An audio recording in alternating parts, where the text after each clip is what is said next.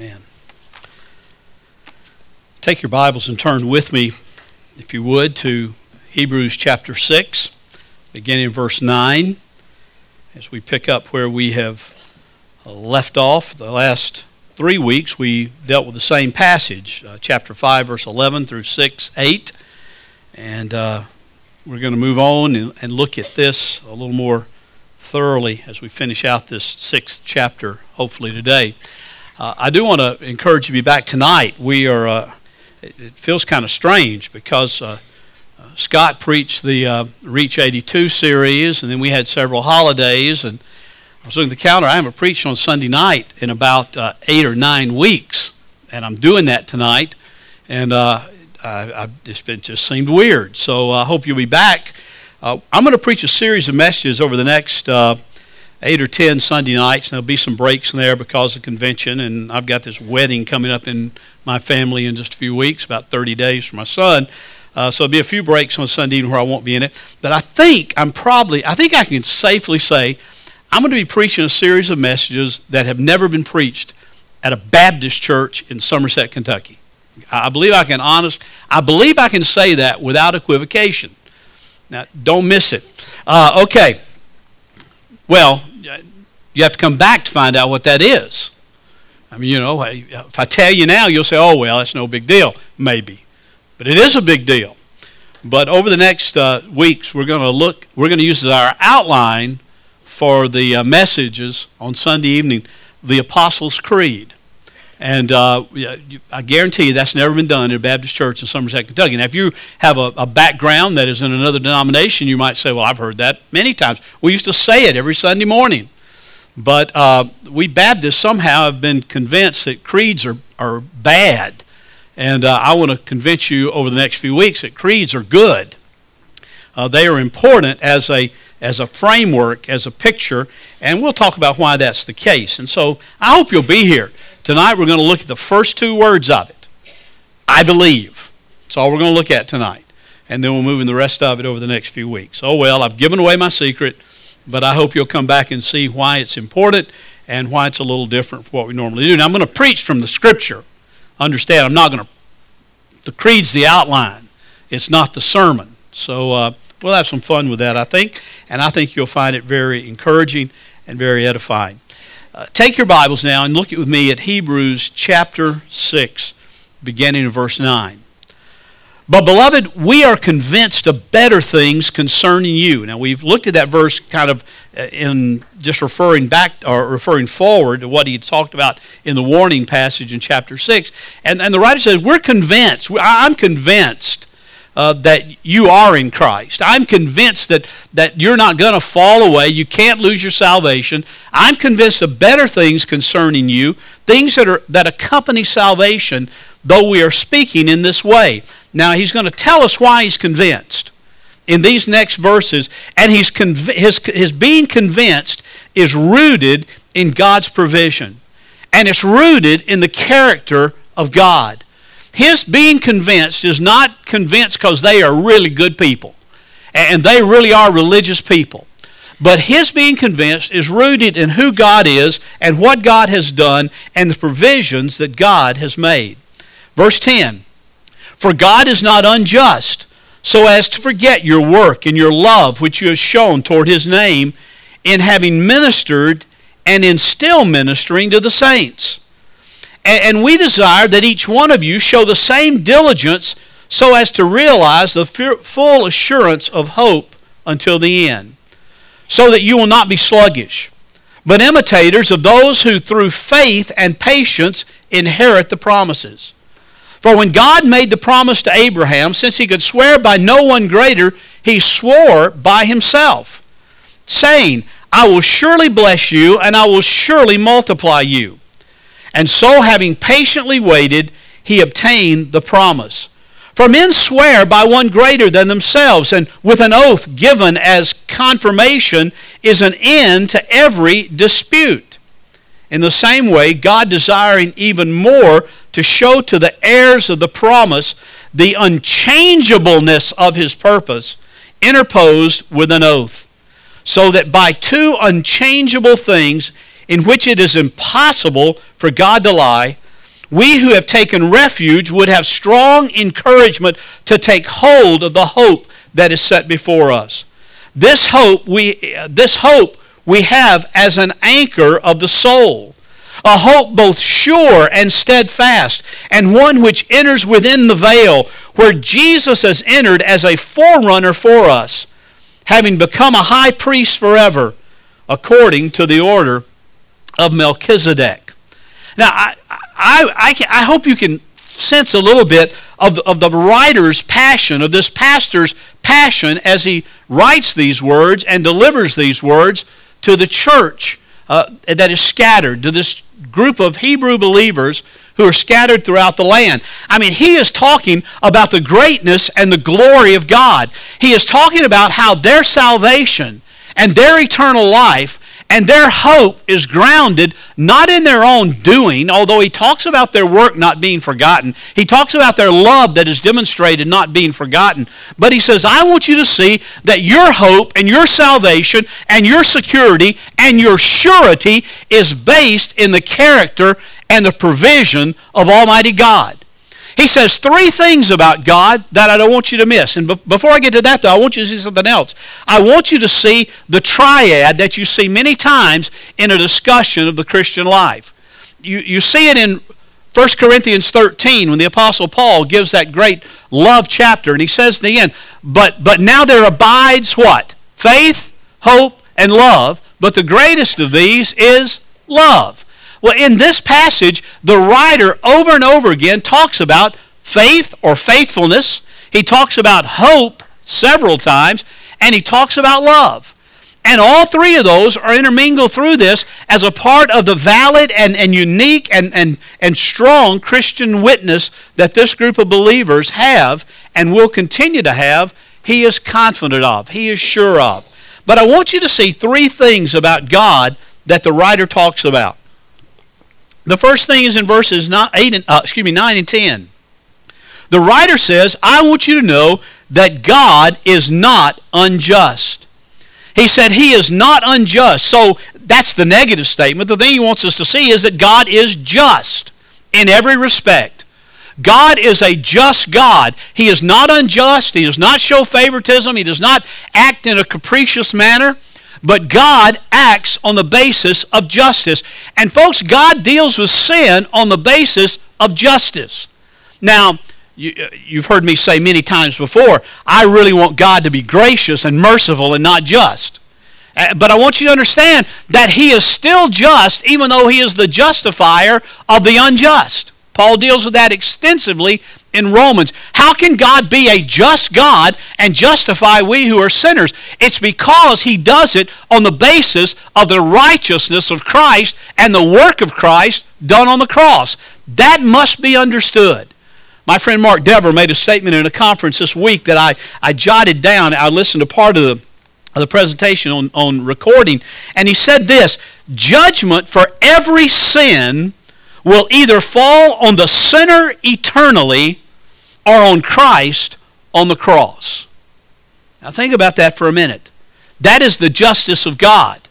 God will deal with sin. God must deal with sin. God cannot capriciously overlook sin because God is a just God. And he will deal with every single sin and every single sinner. And judgment will be either on the sinner for all of eternity because of their rejection of the Son, or it will fall on Christ on the cross and clothe us in the righteousness of Christ alone. God is a just God. It says he's just because he won't forget your work. And he won't forget your love, which you have shown toward his name in ministering and still ministering, having ministered and still ministering to the saints. Now that's important. Last week we talked a lot about the statement in Romans chapter 8 verse 1. For there is therefore now no condemnation for those who are in Christ Jesus. There is no condemnation. I had a couple of questions about that this week, and I always love to get questions and talk about sermons. And several said, but Bill, what about the idea of rewards? Won't we be judged as a way of giving rewards? And there will be rewards given on the judgment day. What I'm talking about is no condemnation for sin. You know, a lot of people, I've heard evangelists do this, particularly in services. They stand up and they say, you know, on that last day, you need to live a holy life, because on that last day, there's going to be this big projection screen, and everybody's going to be standing there looking at it, and everybody's going to see every sin that you ever committed. Well, folks, that's just a lie. If the Scripture is true, that is a lie. Your sin has already been dealt with. Jesus talked about that in John's Gospel. He said, listen, those who believe in the Son will not be judged, and those who don't believe in the Son have been judged already. Their judgment is already secure. It'll be declared on that day. But if we stand in the presence of Christ, we stand there for rewards and to have our work and have our love acknowledged and seen. But our lives are covered by the righteousness of Christ, and that's what God sees, folks. We don't have to stand there and worry that God is going to say, yeah, but Bill, you still stand condemned because you had this attitude or this action or this sin. You just got to deal with that, Bill, and you got to pay for that. No, our sin's penalty and the power of sin and ultimately the very presence of sin has been dealt with at the cross of Christ, because God is a just God. He doesn't lay our sin on Christ and then say, now you've got to suffer for it. He doesn't lay our sin on Christ and let Christ suffer for our sin on the cross and then say, now let's show you what you've got to do because of that sin. Absolutely not. Our sins are dealt with, and God is a just God. But He won't forget. He won't forget our work. He won't forget our love. He won't forget our ministry opportunities. And we'll see in a moment why that gives us great encouragement and gives us some things that we need to remember as we come to the conclusion of this sermon. God is just. He says your salvation is grounded in and secure in the justice of God, even on the basis of His mercy. Second thing He says about God is generous. Verses 11 through 15, He talks about the generosity of God, that we desire that each one of you show the same diligence and hope. And then He talks about when God made a promise to Abraham, since He could swear by no one greater, He swore by Himself. And He made this promise, a generous promise, to give them life and give them new life in Christ. And God desires that to show the heirs of the promise the unchangeableness of His purpose. So God's purpose, Jeremiah says, is to bless you and to bring good into your life if you're a believer. God's purpose is to show you heaven and the glories of heaven when you die, but not just that. It's to show you the glories of Christ in your life right now, to show you the power of Christ in your life right now, to give you the Holy Spirit and work in your life right now to bring about His righteousness for His glory in your own life. And He's generous. He heaps upon us the blessings of His presence. He heaps upon us the blessings of His Spirit. And the writer says here, I want you to understand this about God because it's so very important so that you won't be sluggish, but you'll be imitators of those who through faith and patience inherit the promises. God is generous in the midst of this struggling world. In the midst of all that we see and all that we go through, He lavishes His love upon us generously. He lavishes His power upon us generously. We must never fail to see that. And then there's a third thing about God that the writer of this book wants us to understand. By the way, I keep referring to the writer of the book. If you've been here from the beginning, you know that the writer is somewhat anonymous.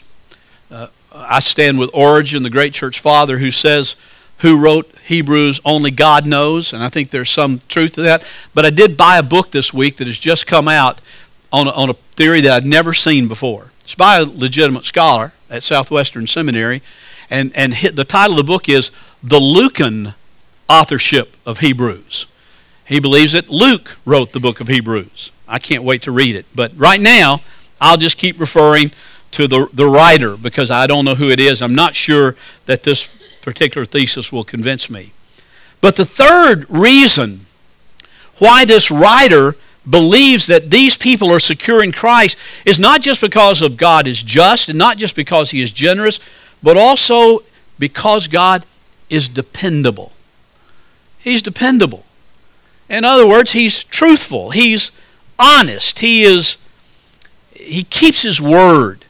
And those are the things he talks about in verses 16 through 20. He says that God's word is dependable. He has spoken and he has sworn, and since he can't swear by anyone greater than himself, he swore by himself. In our day and time, if you go into a court of law, well, and it's getting less and less, I suppose, the way it's dealt with, but in our historical context, you go into a court of law, and if you're giving testimony, they have you raise your hand and place your other hand on the Bible and swear to tell the truth, the whole truth, and nothing but the truth, so help you God. You are swearing that your testimony is true. You're taking an oath that your testimony is true, not based on your dependability, not based on your honesty, although you may be one of the most honest people around. That's not good enough for a court of law. A court of law wants you to swear by something that is far greater than you, and so help me God. There is that oath that is given. But the truth of the matter is, God couldn't say, I swear on something greater than me. He couldn't appeal to something greater than him because he is the greatest. And so, doesn't matter. He is the greatest thing there is, so he just swears by his own name. He said, I can tell you that on the basis of who I am, on the basis of my character, on the basis of my greatness and my holiness and my sovereignty, I speak of myself and for myself, and you can depend on that. God's word is dependable. When he has given an oath, it is a true thing. When he promised to Abraham that Abraham would see the blessings of his seed like the sands of the beach and like the stars of the sky, that was a dependable word. It didn't look like it was going to happen because Sarah was barren for all those years, and he thought, well, I'll help God, and that became sin in his life that he had to deal with, and we're still dealing with it to some degree or another today in our global environment. But the truth of the matter is, God kept his word to Abraham, and even you and I here, as true children of Abraham, on basis of faith in Christ, are testimony to what God promised Abraham and how his word to Abraham was and is dependable. And the writer wants you and me to know that his word is still dependable. When he says in his word that you are kept by the power of God if you are in Christ, that is true. When in his word he says that if you are in Christ, then there is therefore now no condemnation for you because you are in Christ, that is absolutely true. His word is dependable. His nature is dependable. Look at verse 18. It says that or verse 17. In the same way, God desiring even more to show the heirs of the promise. Now, who are the heirs of the promise? All believers. Believers are heirs of the promise. That is, we are now in a part of the family of God, and so we become heirs to God. We are a part of the family. We are adopted into the family of God. And so we are what the writer here calls the heirs of promise. And he wants to show us the unchangeableness of his purpose, so he interposed it with an oath. And then he had two, if you will, unchangeable things or unchangeable witnesses to that oath, in which it is impossible for God to lie. It is impossible for God to lie. Now, wait a minute. I thought God could do anything. I thought all things were possible with God. That God is God, and there's nothing that limits God. He is unlimited. He can do everything and anything. He can do everything and anything so long as it does not go against his nature or his character. So God can't lie. God can't deceive. We are the masters of deception, people, human beings. But the writer wants to know that God does not lie. When God says there's true, what's true is true, and that settles it forever. You know the old bumper sticker. God said it. I believe it, and that settles it. That's the most ridiculous statement that's ever been made. If God said it, that settles it. I don't care if you believe it or not. You ought to believe it. But your believing it does not change the character of what God says because of His nature. His nature is unchangeable, and by His nature He cannot lie ever. And He's given us the promises. He's given us the truth. But then He's also, the dependability of God is also seen in His dependable Son. Verses 19 and 20, this hope we have is an anchor of the soul, a hope both sure and steadfast, and one which enters within the veil. Now, that's a little obscure if you're not a Hebrew in that day, perhaps. What do you mean? It's an anchor, it's a hope, sure and steadfast. And it's sure and steadfast because it's one that enters within the veil. If you remember several weeks ago, I put up here a little diagram of the tabernacle, and I showed you the various aspects, the outer court, the inner part, and then the Holy of Holies. And the Holy of Holies was protected by a veil. Nobody went past that Holy of Holies no one went past that veil into the Holy of Holies except the high priest. And he only one day a year on the Day of Atonement. And he would go in there and make sacrifice and make atonement for the sins of his people. And he went behind the veil. He went within the veil. Nobody else could do it. Well, the writer of Hebrews says that our hope is an anchor. Our hope is an anchor of truth because our hope is Jesus Christ. And our hope has entered behind the veil, gone within the veil, gone within the Holy of Holies. Our hope has gone in as our great high priest, and He offers sacrifices that are not changeable, sacrifices that are not needed to be repeated. He offers sacrifices for His people, and He is our forerunner going before us and has become a high priest forever according to the order of Melchizedek. You remember back in Chapter 5, he talked about Christ being a priest after the order of Melchizedek. And then in verse 11 of chapter 5, he said, concerning Him, that is Christ, being after the order of Melchizedek, we have much to say, but it's hard to explain since you become dull of hearing. He's going to come back to this now. He's chastised them about their laziness. He's chastised them about their immaturity, and now He's going to say to them, I want you to see the glory of what it means that our Lord is a high priest, your high priest, behind the veil, within the veil, in the Holy of Holies, on your behalf, after the order of Melchizedek.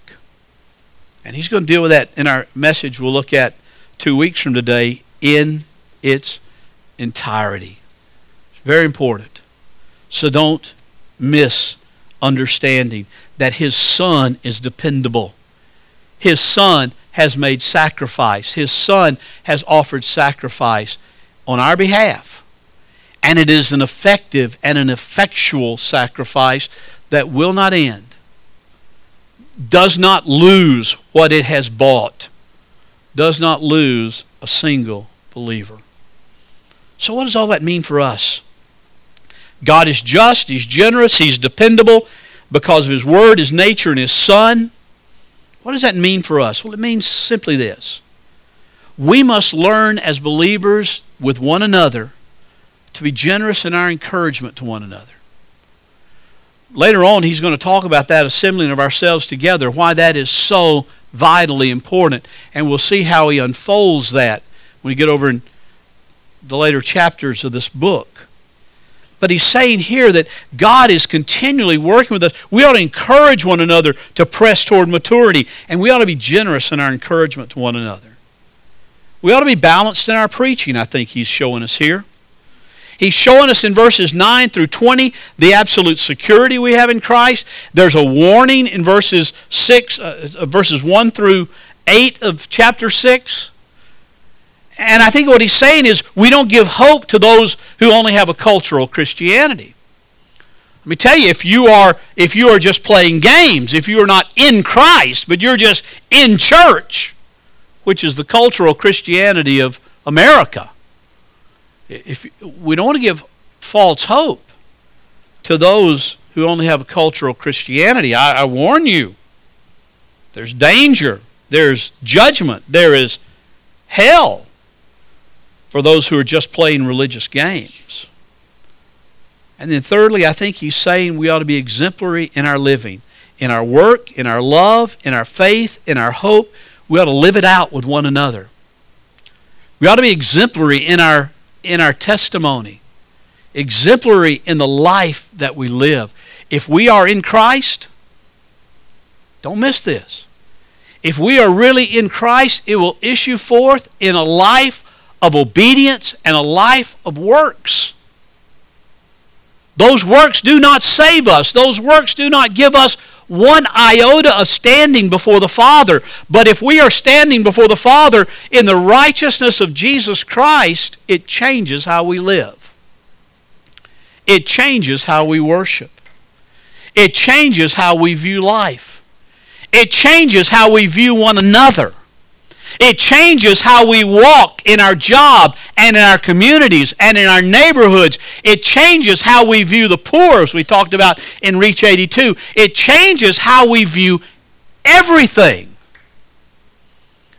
And we see that it's all about His glory, not about me. It's all about His glory and Him being glorified. It's not about me being exalted, not about me being bragged on as being a good person. It's about Him. And pointing others to Him, not to me, not to a church, not to you, but to Him. The writer of the Hebrews is absolutely concerned that the Christian life be lived out in its totality, in every respect, because we have this great high priest. We don't have priest. I'm not a priest.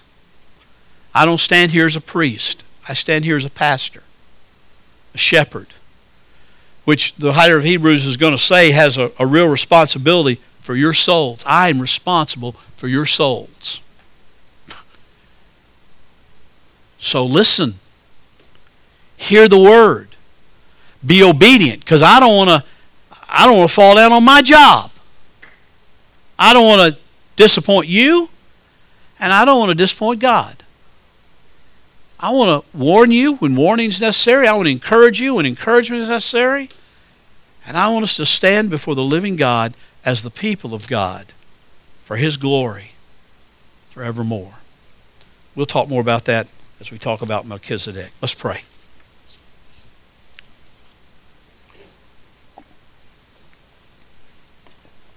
Father, we bow before you. And we just thank you for who you are. We thank you for your dependability. We thank you, Lord, that you are just. We thank you that you are generous with your grace. We thank you, Lord, for your word and for your nature and for your Son. Lord, we thank you for giving us warnings and challenges, and we thank you for giving us assurances that the promise is real. Father, I pray right now that your Holy Spirit will move and work in our lives, each one of us. And Lord, you will root our confidence in your provision, not in ourselves. Father, we trust you. We lean upon you. In Jesus' holy name. Amen.